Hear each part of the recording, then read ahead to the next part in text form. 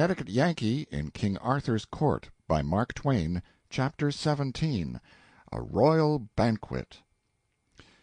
Madame, seeing me pacific and unresentful, no doubt judged that I was deceived by her excuse, for her fright dissolved away, and she was soon so importunate to have me give an exhibition and kill somebody, that the thing grew to be embarrassing. However, to my relief, she was presently interrupted by the call to prayers. I will say this much for the nobility, that tyrannical, murderous, rapacious, and morally rotten as they were deeply and enthusiastically religious. Nothing could divert them from the regular and faithful performance of the pieties enjoined by the Church. More than once I had seen a noble who had gotten his enemy at a disadvantage stop to pray before cutting his throat. More than once I had seen a noble, after ambushing and dispatching his enemy, retire to the nearest wayside shrine and humbly give thanks, without even waiting to rob the body. There was to be nothing finer or sweeter in the life of even Benvenuto Cellini, that rough-hewn saint, 10 centuries later. All the nobles of Britain with their families attended divine service morning and night, daily, in their private chapels, and even the worst of them had family worship 5 or 6 times a day besides. The credit of this belonged entirely to the Church. Although I was no friend of that Catholic Church, I was obliged to admit this, and often, in spite of me, I found myself saying, "What would this country be without the Church?" After prayers we had dinner in a great banqueting hall, which was lighted by hundreds of grease jets, and everything was as fine and lavish and rudely splendid as might become the royal degree of the hosts. At the head of the hall, on a dais, was the table of the King, Queen, and their son Prince Uwaine. Stretching down the hall from this was the general table on the floor. At this, above the salt, sat the visiting nobles and the grown members of their families of both sexes. The resident court, in effect, 61 persons. Below the salt sat minor officers of the household with their principal subordinates, altogether 118 persons sitting, and about as many liveried servants standing behind their chairs, or serving in one capacity or another. It was a very fine show. In a gallery a band with cymbals, horns, harps, and other horrors opened the proceedings with what seemed to be the crude first draft or original agony of the wail known to later centuries as "In the Sweet By and By." It was new, and ought to have been rehearsed a little more. For some reason or other the Queen had the composer hanged after dinner. After this music, the priest who stood behind the royal table said a noble long grace in ostensible Latin. Then the battalion of waiters broke away from their posts and darted, rushed, flew, fetched, and carried, and the mighty feeding began. No words anywhere, but absorbing attention to business. The rows of chops opened and shut in vast unison, and the sound of it was like to the muffled burr of subterranean machinery. The havoc continued an hour and a half, and unimaginable was the destruction of substantials. Of the chief feature of the feast, the huge wild boar that lay stretched out so portly and imposing at the start, nothing was left but the semblance of a hoop-skirt, and he was but the type and symbol of what had happened to all the other dishes. With the pastries and so on, the heavy drinking began, and the talk. Gallon after gallon of wine and mead disappeared, and everybody got comfortable, then happy, then sparklingly joyous, both sexes, and by pretty noisy. Men told anecdotes that were terrific to hear, but nobody blushed, and when the nub was sprung, the assemblage let go with a horse laugh that shook the fortress. Ladies answered back with historiettes that would almost have made Queen Margaret of Navarre, or even the great Elizabeth of England, hide behind a handkerchief, but nobody hid here, but only laughed, howled, you may say. In pretty much all of these dreadful stories, ecclesiastics were the hardy heroes, but that didn't worry the chaplain any. He had his laugh with the rest. More than that, upon invitation he roared out a song which was of as daring a sort as any that was sung that night.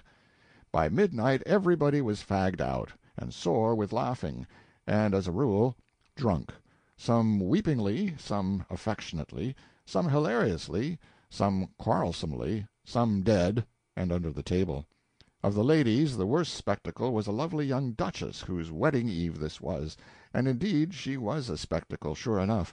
Just as she was, she could have sat in advance for the portrait of the young daughter of the Regent d'Orleans, at the famous dinner whence she was carried, foul-mouthed, intoxicated, and helpless, to her bed, in the lost and lamented days of the Ancien Regime. Suddenly, even while the priest was lifting his hands, and all conscious heads were bowed in reverent expectation of the coming blessing, there appeared under the arch of the far-off door at the bottom of the hall an old and bent and white-haired lady, leaning upon a crutch-stick, and she lifted the stick and pointed it toward the Queen, and cried out, "The wrath and curse of God fall upon you, woman without pity, who have slain mine innocent grandchild, and made desolate this old heart that had nor chick, nor friend, nor stay, nor comfort in all this world but him." Everybody crossed himself in a grisly fright, for a curse was an awful thing to those people. But the Queen rose up majestic, with the death-light in her eye, and flung back this ruthless command, "Lay hands on her! To the stake with her!" The guards left their posts to obey. It was a shame. It was a cruel thing to see. What could be done? Sandy gave me a look. I knew she had another inspiration. I said, "Do what you choose." She was up and facing toward the Queen in a moment. She indicated me, and said, "Madam, he saith this may not be. Recall the commandment, or he will dissolve the castle, and it shall vanish away like the instable fabric of a dream." Confound it, what a crazy contract to pledge a person to!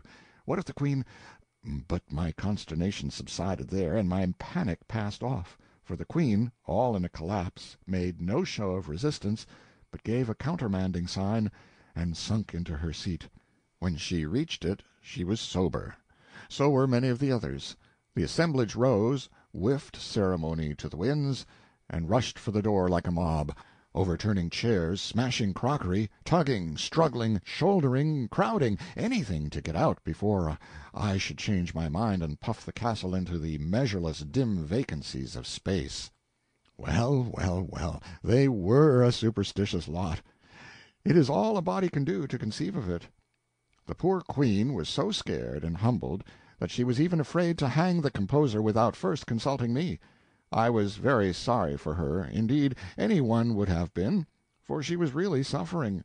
So I was willing to do anything that was reasonable, and had no desire to carry things to wanton extremities.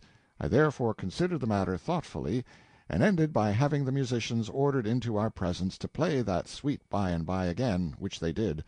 Then I saw that she was right, and gave her permission to hang the whole band. This little relaxation of sternness had a good effect upon the Queen. A statesman gains little by the arbitrary exercise of iron-clad authority upon all occasions that offer, for this wounds the just pride of his subordinates, and thus tends to undermine his strength. A little concession now and then, where it can do no harm, is the wiser policy. Now that the Queen was at ease in her mind once more, and measurably happy, her wine naturally began to assert itself again, and it got a little the start of her. I mean, it set her music going, her silver bell of a tongue. Dear me, she was a master talker. It would not become me to suggest that it was pretty late, and that I was a tired man and very sleepy. I wished I had gone off to bed when I had the chance. Now I must stick it out. There was no other way. So she tinkled along and along, in the otherwise profound and ghostly hush of the sleeping castle, until by and by there came, as if from deep down under us, a far-away sound, as of a muffled shriek, with an expression of agony about it that made my flesh crawl. The Queen stopped, and her eyes lighted with pleasure. She tilted her graceful head as a bird does when it listens. The sound bored its way up through the stillness again. "What is it?" I said. "It is truly a stubborn soul, and endureth long. It is many hours now." "Endureth what?" "The rack. Come, ye shall see a blithe sight. An he yield not his secret now, ye shall see him torn asunder." What a silky smooth hellion she was, and so composed and serene, when the cords all down my legs were hurting in sympathy with that man's pain. Conducted by mailed guards bearing flaring torches, We tramped along echoing corridors and down stone stairways dank and dripping, and smelling of mold and ages of imprisoned night. A chill, uncanny journey, and a long one, and not made the shorter or the cheerier by the sorceress's talk, which was about this sufferer and his crime. He had been accused by an anonymous informer of having killed a stag in the royal preserves. I said, "Anonymous testimony isn't just the right thing, your Highness. It were fairer to confront the accused with the accuser." "I had not thought of that, it being but of small consequence. But an I would, I could not, for that the accuser came masked by night and told the forester, and straightway got him hence again, and so the forester knoweth him not." "Then is this unknown the only person who saw the stag killed?" "Marry, no man saw the killing, but this unknown saw this hardy wretch near to the spot where the stag lay, and came with right loyal zeal and betrayed him to the forester." "And so the unknown was near the dead stag, too? Isn't it just possible that he did the killing himself? His loyal zeal, in a mask, looks just a shade suspicious. But what is your Highness's idea for racking the prisoner? Where is the profit?" "He will not confess else, and then were his soul lost. For his crime his life is forfeited by the law, and of a surety will I see that he payeth it. But it were peril to my own soul to let him die unconfessed and unabsolved. Nay, I were a fool to fling me into hell for his accommodation." "But, your Highness, suppose he has nothing to confess?" "As to that we shall see anon. An I rack him to death, and he confess not, it will peradventure show that he had indeed naught to confess. Ye will grant that that is sooth? Then shall I not be damned for an unconfessed man that had naught to confess, wherefore I shall be safe." It was the stubborn unreasoning of the time. It was useless to argue with her. Arguments have no chance against petrified training. They wear it as little as the waves wear a cliff. And her training was everybody's. The brightest intellect in the land would not have been able to see that her position was defective. As we entered the rack cell I caught a picture that will not go from me. I wish it would. A native young giant of 30 or thereabouts lay stretched upon the frame on his back, with his wrists and ankles tied to ropes which led over windlasses at either end. There was no color in him, his features were contorted and set, and sweat drops stood upon his forehead. A priest bent over him on each side. The executioner stood by. Guards were on duty. Smoking torches stood in sockets along the walls. In a corner crouched a poor young creature, her face drawn with anguish, a half wild and hunted look in her eyes, and in her lap lay a little child asleep. Just as we stepped across the threshold, the executioner gave his machine a slight turn, which wrung a cry from both the prisoner and the woman. But I shouted, and the executioner released the strain without waiting to see who spoke. I could not let this horror go on. It would have killed me to see it. I asked the Queen to let me clear the place and speak to the prisoner privately. And when she was going to object, I spoke in a low voice, and said I did not want to make a scene before her servants, but I must have my way, for I was King Arthur's representative, and was speaking in his name. She saw she had to yield. I asked her to endorse me to these people, and then leave me. It was not pleasant for her, but she took the pill, and even went further than I was meaning to require. I only wanted the backing of her own authority, but she said, "Ye will do in all things as this lord shall command. It is the boss." It was certainly a good word to conjure with. You could see it by the squirming of these rats. The Queen's guards fell into line, and she and they marched away with their torch-bearers, and woke the echoes of the cavernous tunnels with the measured beat of their retreating footfalls. I had the prisoner taken from the rack and placed upon his bed, and medicaments applied to his hurts, and wine given him to drink. The woman crept near and looked on, eagerly, lovingly, but timorously, like one who fears a repulse. Indeed, she tried furtively to touch the man's forehead, and jumped back, the picture of fright, when I turned unconsciously toward her. It was pitiful to see. "Lord," I said, "stroke him, lass, if you want to. Do anything you're a mind to. Don't mind me." Why, her eyes were as grateful as an animal's when you do it a kindness that it understands. The baby was out of her way, and she had her cheek against the man's in a minute, and her hands fondling his hair, and her happy tears running down.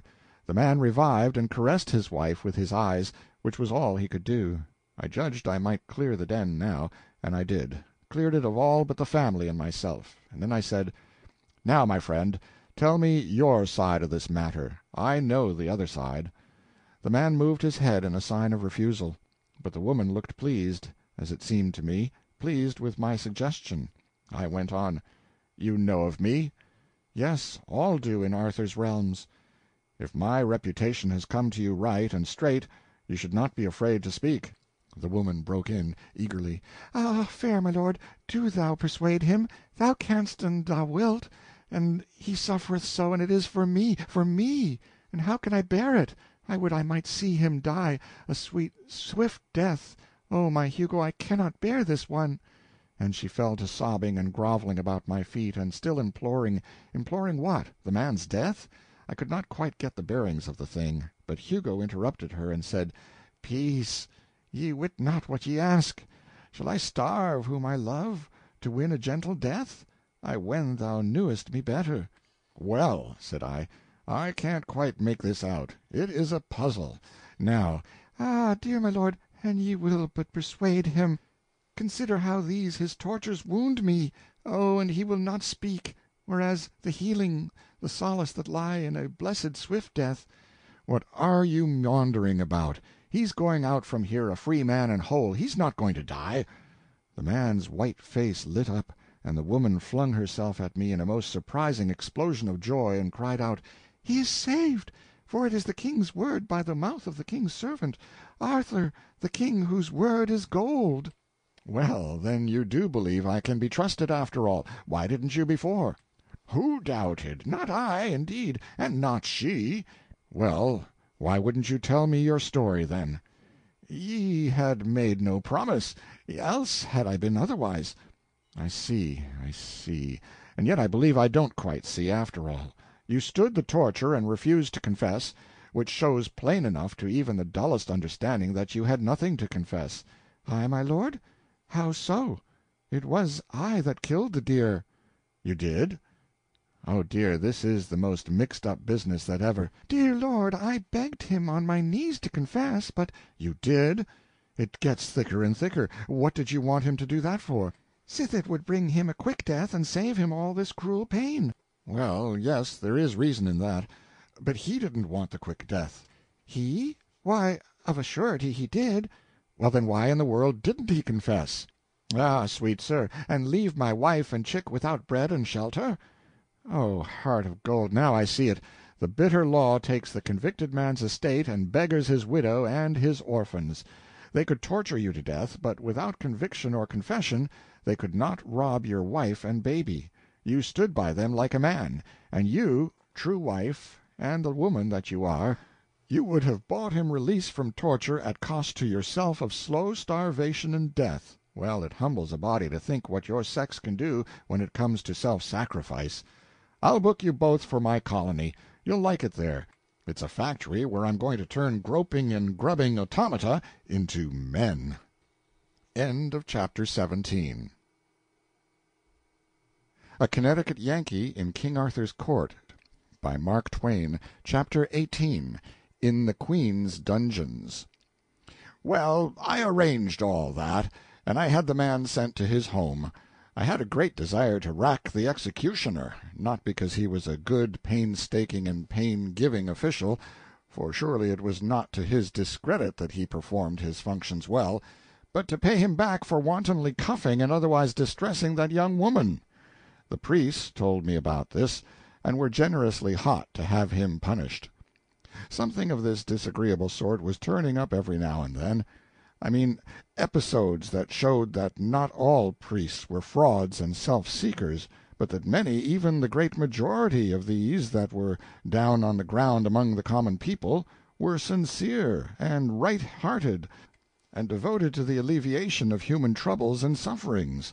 Well, it was a thing which could not be helped, so I seldom fretted about it, and never many minutes at a time. It has never been my way to bother much about things which you can't cure. But I did not like it, for it was just the sort of thing to keep people reconciled to an established church. We must have a religion, it goes without saying, but my idea is to have it cut up into 40 free sects, so that they will police each other, as had been the case in the United States in my time. Concentration of power in a political machine is bad, and an established church is only a political machine. It was invented for that. It is nursed, cradled, preserved for that. It is an enemy to human liberty, and does no good which it could not better do in a split-up and scattered condition. That wasn't law, it wasn't gospel, it was only an opinion, my opinion, and I was only a man, one man. So it wasn't worth any more than the Pope's, or any less for that matter. Well, I couldn't rack the executioner, neither would I overlook the just complaint of the priests. The man must be punished somehow or other, so I degraded him from his office and made him leader of the band, the new one that was to be started. He begged hard and said he couldn't play, a plausible excuse, but too thin. There wasn't a musician in the country that could. The Queen was a good deal outraged next morning when she found she was going to have neither Hugo's life nor his property. But I told her she must bear this cross, that while by law and custom she certainly was entitled to both the man's life and his property, there were extenuating circumstances, and so in Arthur the King's name I had pardoned him. The deer was ravaging the man's fields, and he had killed it in sudden passion and not for gain, and he had carried it into the royal forest in the hope that that might make detection of the misdoer impossible. Confound her, I couldn't make her see that sudden passion is an extenuating circumstance in the killing of venison or of a person, so I gave it up and let her sulk it out. I did think I was going to make her see it by remarking that her own sudden passion, in the case of the page, modified that crime. "Crime!" she exclaimed. "How thou talkest! Crime, forsooth! Man, I am going to pay for him." Oh, it was no use to waste sense on her. Training is everything. Training is all there is to a person. We speak of nature. It is folly. There is no such thing as nature. What we call by that misleading name is merely heredity and training. We have no thoughts of our own, no opinions of our own. They are transmitted to us, trained into us. All that is original in us, and therefore fairly creditable or discreditable to us, can be covered up and hidden by the point of a cambric needle, all the rest being atoms contributed by and inherited from a procession of ancestors that stretches back 1,000,000,000 years to the Adam clan, or grasshopper or monkey, from whom our race has been so tediously and ostentatiously and unprofitably developed. And as for me, all that I think about in this plodding sad pilgrimage, this pathetic drift between the eternities, is to look out and humbly live a pure and high and blameless life, and save that one microscopic atom in me that is truly me. The rest may land in Sheol, and welcome for all I care. No, confound her, her intellect was good, she had brains enough, but her training made her an ass, that is, from a many centuries later point of view.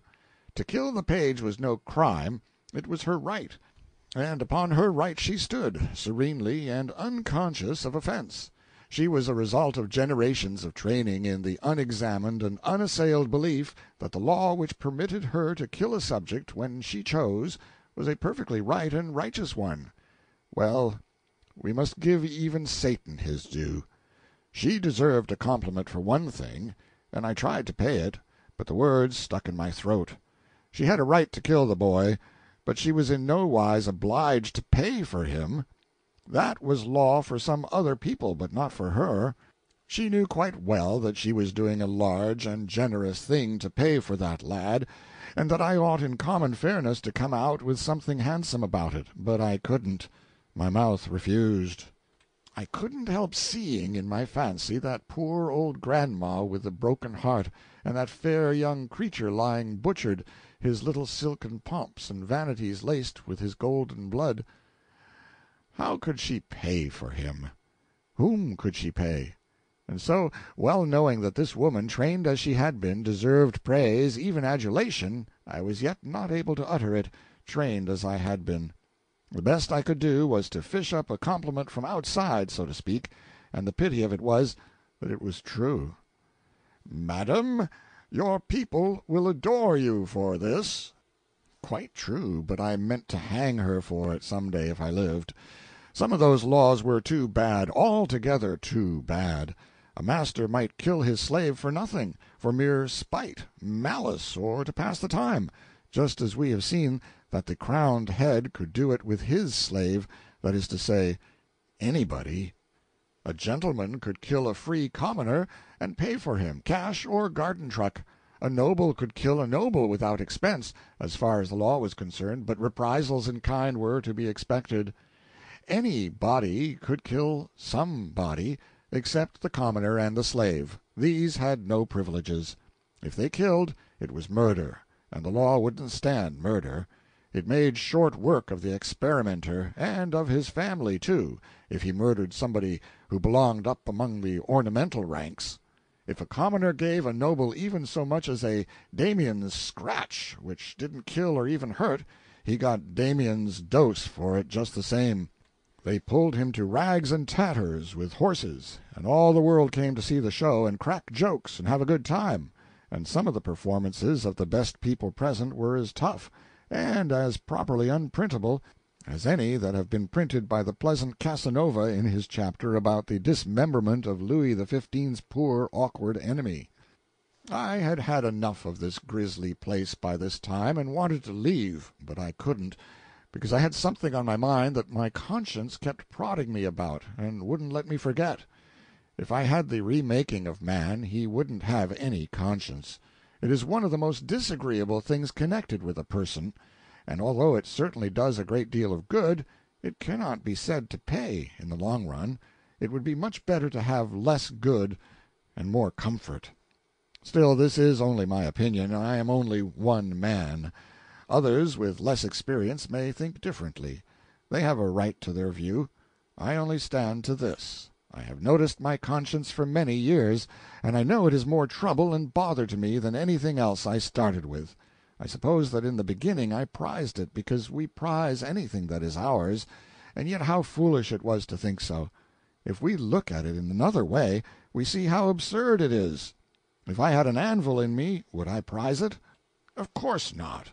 And yet, when you come to think, there is no real difference between a conscience and an anvil. I mean, for comfort. I have noticed it 1,000 times. And you could dissolve an anvil with acids when you couldn't stand it any longer, but there isn't any way that you can work off a conscience, at least so it will stay worked off. Not that I know of, anyway. There was something I wanted to do before leaving, but it was a disagreeable matter, and I hated to go at it. Well, it bothered me all the morning. I could have mentioned it to the old king, but what would be the use? He was but an extinct volcano. He had been active in his time, but his fire was out. This good while he was only a stately ash-pile now, gentle enough and kindly enough for my purpose, without doubt, but not usable. He was nothing, this so-called king. The queen was the only power there, and she was a Vesuvius. As a favor, she might consent to warm a flock of sparrows for you, but then she might take that very opportunity to turn herself loose and bury a city. However, I reflected that as often as any other way, when you are expecting the worst, you get something that is not so bad after all. So I braced up and placed my matter before her Royal Highness. I said I had been having a general jail delivery at Camelot and among neighboring castles, and with her permission I would like to examine her collection, her bric-a-brac, that is to say, her prisoners. She resisted, but I was expecting that. But she finally consented. I was expecting that, too, but not so soon. That about ended my discomfort. She called her guards and torches, and we went down into the dungeons. These were down under the castle's foundations, and mainly were small cells hollowed out of the living rock. Some of these cells had no light at all.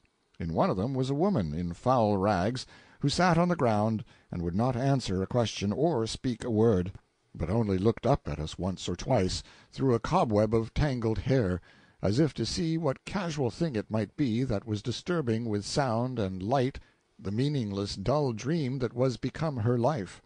After that she sat bowed, with her dirt-caked fingers idly interlocked in her lap, and gave no further sign. This poor rack of bones was a woman of middle age, apparently, but only apparently. She had been there 9 years, and was 18 when she entered.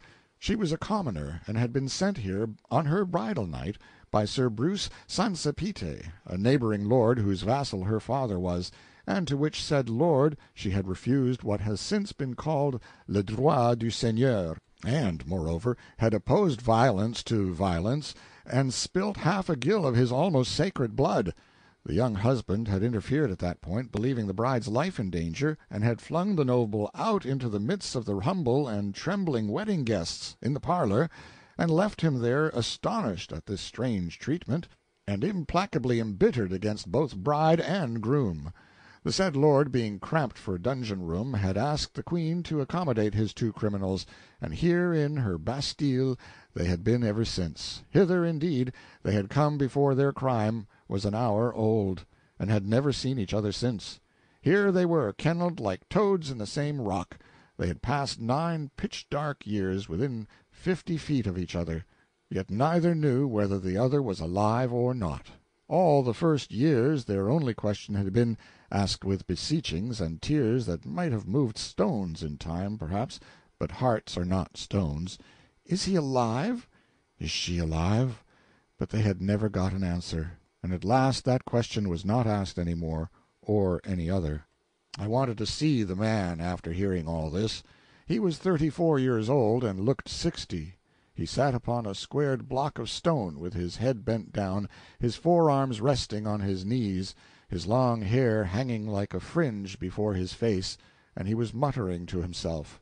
He raised his chin and looked us slowly over, in a listless, dull way, blinking with the distress of the torchlight, then dropped his head and fell to muttering again, and took no further notice of us. There were some pathetically suggestive dumb witnesses present. On his wrists and ankles were cicatrices, old smooth scars, and fastened to the stone on which he sat was a chain with manacles and fetters attached. But this apparatus lay idle on the ground, and was thick with rust. Chains cease to be needed after the spirit has gone out of a prisoner. I could not rouse the man, so I said we would take him to her and see, to the bride who was the fairest thing in the earth to him once, roses, pearls, and dew made flesh for him.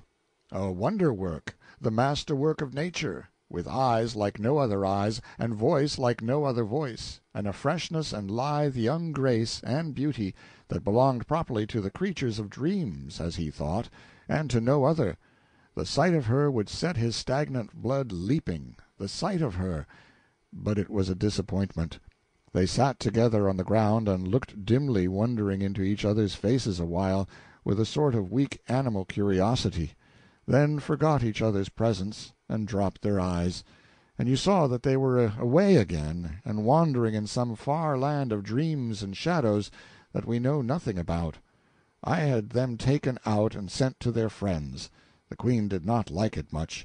Not that she felt any personal interest in the matter, but she thought it disrespectful to Sir Breuse Sansepite. However, I assured her that if he found he couldn't stand it, I would fix him so that he could. I set 47 prisoners loose out of those awful rat-holes, and left only one in captivity. He was a lord, and had killed another lord, a sort of kinsman of the Queen. That other lord had ambushed him to assassinate him, but this fellow had got the best of him and cut his throat. However, it was not for that I left him jailed, but for maliciously destroying the only public well in one of his wretched villages. The Queen was bound to hang him for killing her kinsman, but I would not allow it. It was no crime to kill an assassin. But I said I was willing to let her hang him for destroying the well, so she concluded to put up with that, as it was better than nothing. Dear me, for what trifling offenses the most of those 47 men and women were shut up there! Indeed, some were there for no distinct offense at all, but only to gratify somebody's spite, and not always the Queen's by any means, but a friend's. The newest prisoner's crime was a mere remark which he had made. He said he believed that men were about all alike, and one man as good as another, barring clothes. He said he believed that if you were to strip the nation naked and send a stranger through the crowd, he couldn't tell the king from a quack doctor, nor a duke from a hotel clerk. Apparently here was a man whose brains had not been reduced to an ineffectual mush by idiotic training. I set him loose and sent him to the factory. Some of the cells carved in the living rock were just behind the face of the precipice, and in each of these an arrow slit had been pierced outward to the daylight, and so the captive had a thin ray from the blessed sun for his comfort. The case of one of these poor fellows was particularly hard. From his dusky swallow's hole high up in that vast wall of native rock, he could peer out through the arrow slit and see his own home off yonder in the valley. And for 22 years he had watched it, with heartache and longing, through that crack. He could see the lights shine there at night, and in the daytime he could see figures go in and come out. His wife and children, some of them no doubt, though he could not make out at that distance. In the course of years he noted festivities there, and tried to rejoice, and wondered if they were weddings or what they might be. And he noted funerals, and they wrung his heart. He could make out the coffin, but he could not determine its size, and so could not tell whether it was wife or child. He could see the procession form, with priests and mourners, and move solemnly away, bearing the secret with them. He had left behind him 5 children and a wife, and in 19 years he had seen 5 burials issue, and none of them humble enough in pomp to denote a servant. So he had lost 5 of his treasures. There must still be one remaining, one now infinitely, unspeakably precious. But which one, wife or child? That was the question that tortured him by night and by day, asleep and awake. Well, to have an interest of some sort and a half a ray of light when you are in a dungeon is a great support to the body and preserver of the intellect. This man was in pretty good condition yet. By the time he had finished telling me his distressful tale, I was in the same state of mind that you would have been in yourself, if you have got average human curiosity. That is to say, I was as burning up as he was to find out which member of the family it was that was left. So I took him over home myself. And an amazing kind of surprise party it was, too. Typhoons and cyclones of frantic joy, and whole Niagaras of happy tears, and by George, we found the aforetime young matron graying toward the imminent verge of her half-century, and the babies all men and women, and some of them married and experimenting family-wise themselves, for not a soul of the tribe was dead. Conceive of the ingenious devilishness of that queen. She had a special hatred for this prisoner, and she had invented all those funerals herself, to scorch his heart with, and the sublimest stroke of genius of the whole thing was leaving the family invoice a funeral short, so as to let him wear his poor old soul out guessing. But for me he never would have got out. Morgan Le Fay hated him with her whole heart, and she never would have softened toward him. And yet his crime was committed more in thoughtlessness than deliberate depravity. He had said she had red hair. Well, she had, but that was no way to speak of it. When red-headed people are above a certain social grade, their hair is auburn. Consider it. Among these 47 captives there were 5 whose names, offenses, and dates of incarceration were no longer known. 1 woman and 4 men, all bent and wrinkled, and mind-extinguished patriarchs. They themselves had long ago forgotten these details. At any rate, they had mere vague theories about them, nothing definite, and nothing that they repeated twice in the same way.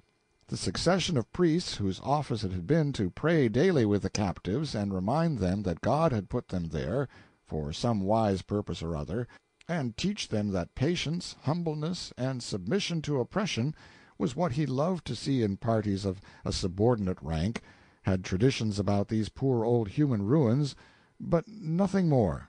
These traditions went but little way, for they concerned the length of the incarceration only, and not the names of the offenses. And even by the help of tradition, the only thing that could be proven was that none of the 5 had seen daylight for 35 years. How much longer this privation has lasted was not guessable. The king and the queen knew nothing about these poor creatures, except that they were heirlooms, assets inherited, along with the throne, from the former firm. Nothing of their history had been transmitted with their persons, and so the inheriting owners had considered them of no value, and had felt no interest in them. I said to the Queen, "Then why in the world didn't you set them free?" The question was a puzzler. She didn't know why she hadn't. The thing had never come up in her mind. So here she was, forecasting the veritable history of future prisoners of the Castle d'If without knowing it. It seemed plain to me now that, with her training, those inherited prisoners were merely property, nothing more, nothing less. Well, when we inherit property, it does not occur to us to throw it away, even when we do not value it. When I brought my procession of human bats up into the open world and the glare of the afternoon sun, previously blindfolding them in charity for eyes so long untortured by light, they were a spectacle to look at. Skeletons, scarecrows, goblins, pathetic frights every one, legitimatest possible children of monarchy by the grace of God and the established Church. I muttered absently, "I wish I could photograph them." You have seen that kind of people who will never let on that they don't know the meaning of a new big word. The more ignorant they are, the more pitifully certain they are to pretend you haven't shot over their heads.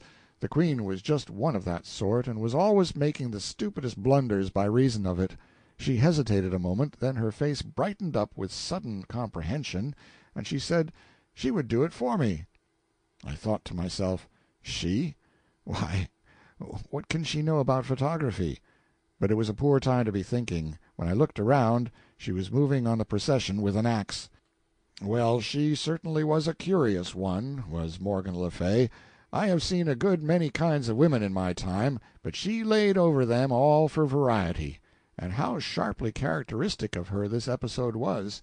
She had no more idea than a horse of how to photograph a procession, but being in doubt, it was just like her to try to do it with an axe. End of chapter 18. Chapter 19. Knight-errantry as a Trade. Sandy and I were on the road again next morning, bright and early. It was so good to open up one's lungs and take in whole luscious barrels full of the blessed God's untainted, dew-fashioned, woodland-scented air once more, after suffocating body and mind for 2 days and nights in the moral and physical stenches of that intolerable old buzzard-roost. I mean for me. Of course the place was all right and agreeable enough for Sandy, for she had been used to high life all her days. Poor girl, her jaws had had a wearisome rest now for a while, and I was expecting to get the consequences. I was right. But she had stood by me most helpfully in the castle, and had mightily supported and reinforced me with gigantic foolishnesses which were worth more for the occasion than wisdom double their size. So I thought she had earned a right to work her mill for a while, if she wanted to, and I felt not a pang when she started it up. "Now turn we unto Sir Marhaus, that rode with the damsel of 30 winter of age southward." Are you going to see if you can work up another half-stretch on the trail of the cowboys, Sandy? "Even so, fair my lord." Go ahead, then. I won't interrupt this time, if I can help it. Begin over again. Start fair, and shake out all your reefs, and I will load my pipe and give good attention. "Now turn we unto Sir Marhaus, that rode with the damsel of 30 winter of age southward. And so they came into a deep forest, and by fortune they were knighted, and rode along in a deep way, and at the last they came into a courtelage, where abode the Duke of South Marches, and there they asked harbour. And on the morn the Duke sent unto Sir Marhaus, and bade him make him ready. And so Sir Marhaus arose and armed him, and there was a mass sung afore him, and he brake his fast, and so mounted on horseback in the court of the castle, there they should do the battle. So there was the Duke already on horseback, clean armed, and his 6 sons by him, and every each had a spear in his hand, and so they encountered, whereas the Duke and his 2 sons brake their spears upon him, but Sir Marhaus held up his spear and touched none of them. Then came the 4 sons by couples, and 2 of them brake their spears, and so did the other 2, and all this while Sir Marhaus touched them not. Then Sir Marhaus ran to the Duke, and smote him with his spear that horse and man fell to the earth, and so he served his sons. and then Sir Marhaus alight down, and bade the Duke yield him, or else he would slay him. And then some of his sons recovered, and would have set upon Sir Marhaus. Then Sir Marhaus said to the Duke, Cease thy sons, or else I will do the uttermost to you all. When the Duke saw he might not escape the death, he cried to his sons, and charged them to yield them to Sir Marhaus. And they kneeled all down, and put the pommels of their swords to the knight, and so he received them. And then they holp up their father, and so by their common assent promised unto Sir Marhaus never to be foes unto King Arthur. And thereupon, at Whitsuntide after, to come he and his sons, and put them in the king's grace. [Footnote: The story is borrowed, language and all, from the Morte d'Arthur. M.T.] Even so standeth the history, fair Sir Boss. Now ye shall wit that that very Duke and his 6 sons are they whom but few days past you also did overcome and send to Arthur's court. Why, Sandy, you can't mean it. And I speak not sooth, let it be the worse for me. Well, well, well, now who would ever have thought it? 1 whole duke and 6 dukelets. Why, Sandy, it was an elegant haul. Knight-errantry is a most chuckle-headed trade, and it is tedious hard work, too, but I begin to see that there is money in it, after all, if you have luck. Not that I would ever engage in it as a business, for I wouldn't. No sound and legitimate business can be established on a basis of speculation. A successful whirl in the knight-errantry line, now, what is it when you blow away the nonsense and come down to the cold facts? It's just a corner in pork, that's all, and you can't make anything else out of it. You're rich, yes, suddenly rich, for about a day, maybe a week. Then somebody corners the market on you, and down goes your bucket shop. Ain't that so, Sandy? Whithersoever it be that my mind miscarrieth, bewraying simple language in such sort that the words do seem to come endlong and overthwart. There's no use in beating about the bush and trying to get around it that way, Sandy. It's so, just as I say. I know it's so. And, moreover, when you come right down to the bedrock, knight-errantry is worse than pork. For whatever happens, the pork's left, and so somebody's benefited anyway. But when the market breaks, in a knight-errantry world, and every knight in the pool passes in his checks, what have you got for assets? Just a rubbish pile of battered corpses and a barrel or two of busted hardware. Can you call those assets? Give me pork every time. Am I right? Ah, peradventure my head being distraught by the manifold matters whereunto the confusions of these but late adventured haps, and fortunings whereby not I alone nor you alone, but every each of us, me seemeth— No, it's not your head, Sandy. Your head's all right, as far as it goes. But you don't know business. That's where the trouble is. It unfits you to argue about business, and you're wrong to be always trying. However, that aside, it was a good haul, anyway, and will breed a handsome crop of reputation in Arthur's court. And speaking of the cowboys, what a curious country this is for women and men that never get old. Now there's Morgan le Fay, as fresh and young as a Vassar pullet, to all appearances, and here is this old Duke of the South Marches, still slashing away with sword and lance at his time of life, after raising such a family as he has raised. As I understand it, Sir Gawaine killed 7 of his sons, and still he had 6 left for Sir Marhaus and me to take into camp. And then there was that damsel of 60 winter of age still excursioning around in her frosty bloom. How old are you, Sandy? It was the first time I ever struck a still place in her. The mill had shut down for repairs, or something. End of chapter 19. Chapter 20. The Ogre's Castle. Between 6 and 9 we made 10 miles, which was plenty for a horse carrying triple, man, woman, and armor. Then we stopped for a long nooning under some trees by a limpid brook. Right so came by and by a knight riding, and as he drew near he made dolorous moan, and by the words of it I perceived that he was cursing and swearing, yet nevertheless was I glad of his coming, for that I saw he bore a bulletin board, whereon in letters all of shining gold was writ, "Use Peterson's Prophylactic Toothbrush. all the go. I was glad of his coming, for even by this token I knew him for knight of mine. It was Sir Madok de la Montaine, a burly great fellow whose chief distinction was that he had come within an ace of sending Sir Launcelot down over his horsetail once. He was never long in a stranger's presence without finding some pretext or other to let out that great fact. But there was another fact, of nearly the same size, which he never pushed upon anybody unasked, and yet never withheld when asked. That was, that the reason he didn't quite succeed was that he was interrupted and sent down over horsetail himself. This innocent vast lubber did not see any particular difference between the two facts.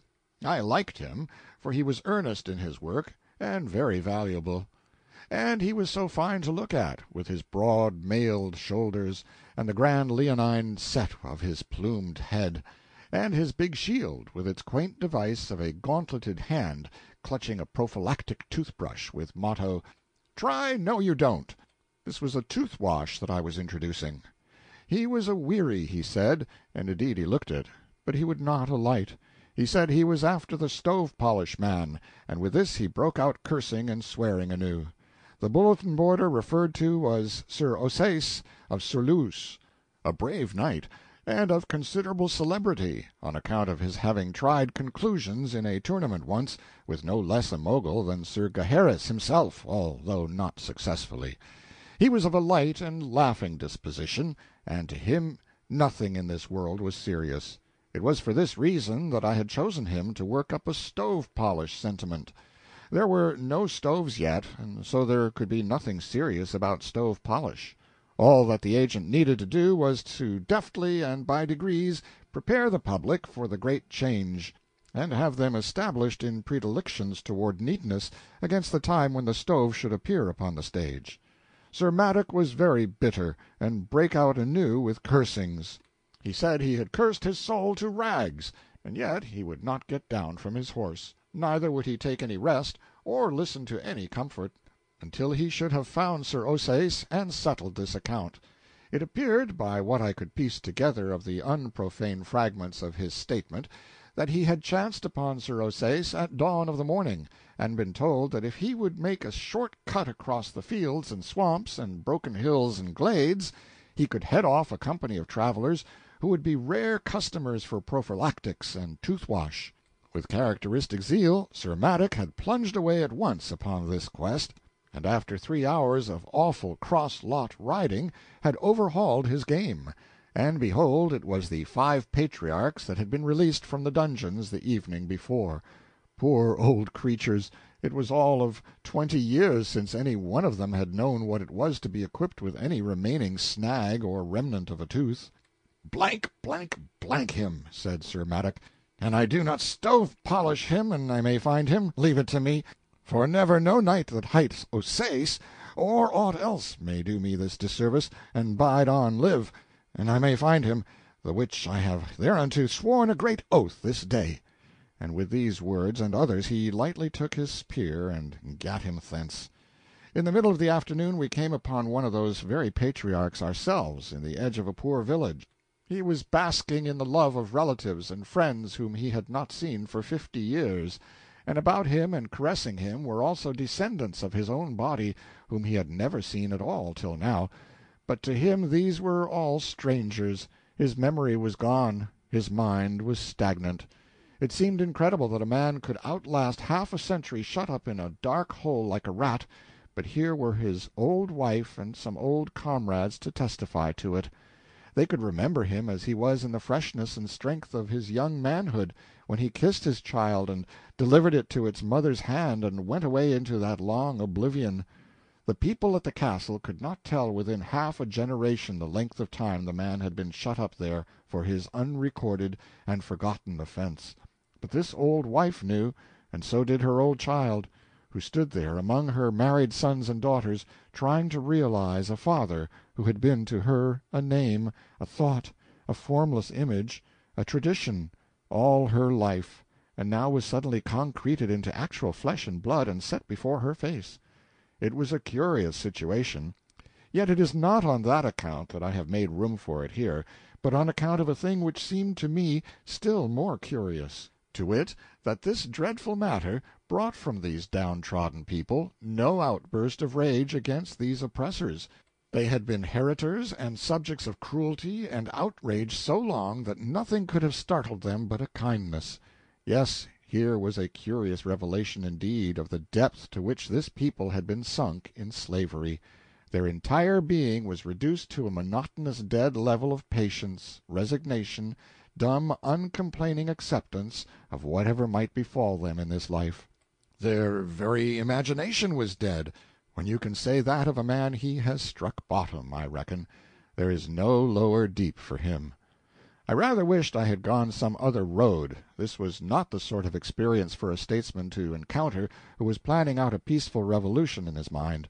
For it could not help bringing up the unget-aroundable fact that, all gentle cant and philosophizing to the contrary notwithstanding, no people in the world ever did achieve their freedom by goody-goody talk and moral suasion, it being immutable law that all revolutions that will succeed must begin in blood, whatever may answer afterward. If history teaches anything, it teaches that. What this folk needed then was a reign of terror and a guillotine, and I was the wrong man for them. 2 days later, toward noon, Sandy began to show signs of excitement and feverish expectancy. She said we were approaching the ogre's castle. I was surprised into an uncomfortable shock. The object of our quest had gradually dropped out of my mind. This sudden resurrection of it made it seem quite a real and startling thing for a moment, and roused up in me a smart interest. Sandy's excitement increased every moment, and so did mine, for that sort of thing is catching. My heart got to thumping. You can't reason with your heart. It has its own laws, and thumps about things which the intellect scorns. Presently, when Sandy slid from the horse, motioned me to stop, and went creeping stealthily, with her head bent nearly to her knees, toward a row of bushes that bordered a declivity, the thumpings grew stronger and quicker, and they kept it up while she was gaining her ambush and getting her glimpse over the declivity, and also while I was creeping to her side on my knees. Her eyes were burning now, as she pointed with her finger, and said in a panting whisper, "The castle! The castle! Lo, where it looms!" What a welcome disappointment I experienced! I said, "Castle? It is nothing but a pigsty with a wattled fence around it." She looked surprised and distressed. The animation faded out of her face, and during many moments she was lost in thought and silent. Then, "It was not enchanted aforetime," she said in a musing fashion, as if to herself. "And how strange is this marvel, and how awful, that to the one perception it is enchanted and dight in a base and shameful aspect, yet to the perception of the other it is not enchanted, hath suffered no change, but stands firm and stately still, girt with its moat and waving its banners in the blue air from its towers. And God shield us, how it pricks the heart to see again these gracious captives, and the sorrow deepened in their sweet faces. We have tarried along, and are to blame." I saw my cue. The castle was enchanted to me, not to her. It would be wasted time to try to argue her out of her delusion. It couldn't be done. I must just humor it. So I said, "This is a common case, the enchanting of a thing to one eye and leaving it in its proper form to another. You have heard of it before, Sandy, though you haven't happened to experience it, but no harm is done. In fact, it is lucky the way it is. If these ladies were hogs to everybody and to themselves, it would be necessary to break the enchantment, and that might be impossible if one failed to find out the particular process of the enchantment. And hazardous, too, for in attempting a disenchantment without the true key, you are liable to err, and turn your hogs into dogs, and the dogs into cats, and the cats into rats, and so on. And then by reducing your materials to nothing finally, or to an odorless gas which you can't follow, which of course amounts to the same thing. But here, by good luck, no one's eyes but mine are under the enchantment, and so it is of no consequence to dissolve it. These ladies remain ladies to you, and to themselves, and to everybody else, and at the same time they will suffer in no way from my delusion, for when I know that an ostensible hog is a lady, that is enough for me. I know how to treat her." "Thanks, oh, sweet my lord, thou talkest like an angel. and I know that thou wilt deliver them, for that thou art minded to great deeds, and art as strong a knight of your hands, and as brave to will and to do, as any that is on live." "I will not leave a princess in the sty, Sandy. Are those three yonder, that to my disordered eyes are starveling swineherds—" "The ogres, are they changed also? It is most wonderful. Now I am fearful. For how canst thou strike with sure aim when 5 of their 9 cubits of stature are to 3 invisible? Ah, go warily, fair sir, this is a mightier emprise than I wend." "You be easy, Sandy. All I need to know is how much of an ogre is invisible. Then I know how to locate his vitals. Don't you be afraid. I will make short work of this bunco steerer. Stay where you are." I left Sandy kneeling there, corpse-faced, but plucky and hopeful, and rode down to the pigsty, and struck up a trade with the swineherds. I won their gratitude by buying out all the hogs at the lump sum of 16 pennies, which was rather above latest quotations. I was just in time, for the church, the lord of the manor, and the rest of the tax-gatherers would have been along next day and swept off pretty much all of the stock, leaving the swineherds very short of hogs and Sandy out of princesses. But now the tax people could be paid in cash, and there would be a stake left besides. One of the men had 10 children, and he said that last year, when a priest came and of his 10 pigs took the fattest one for tithes, the wife burst out upon him and offered him a child, and said, "Thou beast without bowels of mercy, why leave me my child, yet rob me of the wherewithal to feed it?" How curious! The same thing had happened in the Wales of my day under this same old established church, which was supposed by many to have changed its nature when it changed its disguise. I sent the 3 men away, and then opened the sty gate and beckoned Sandy to come, which she did, and not leisurely, but with the rush of a prairie fire. And when I saw her fling herself upon those hogs, with tears of joy running down her cheeks, and strain them to her heart, and kiss them and caress them, and call them reverently by grand princely names, I was ashamed of her, ashamed of the human race. We had to drive those hogs home 10 miles, and no ladies were ever more fickle-minded or contrary. They would stay in no road, no path. They broke out through the brush on all sides, and flowed away in all directions, over rocks and hills and the roughest places they could find. And they must not be struck or roughly accosted. Sandy could not bear to see them treated in ways unbecoming their rank.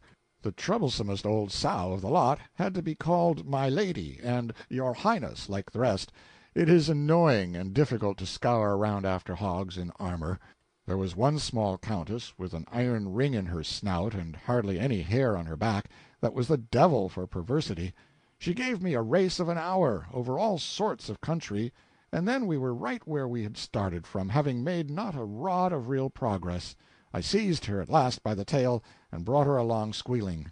When I overtook Sandy she was horrified, and said it was in the last degree indelicate to drag a countess by her train. We got the hogs home just at dark, most of them. The Princess Nerovens de Morganore was missing, and 2 of her ladies in waiting, namely Miss Angela Bohun and the Demoiselle Elaine de Courtemains, the former of these 2 being a young black sow with a white star in her forehead, and the latter a brown one with thin legs and a slight limp in the forward shank on the starboard side, a couple of the tryingest blisters to drive that I ever saw. Also among the missing were several mere baronesses, and I wanted them to stay missing, but no, all that sausage meat had to be found. So servants were sent out with torches to scour the woods and hills to that end. Of course the whole drove was housed in the house, and great guns! Well, I never saw anything like it, nor ever heard anything like it, and never smelt anything like it. It was like an insurrection in a gasometer. End of chapter 20.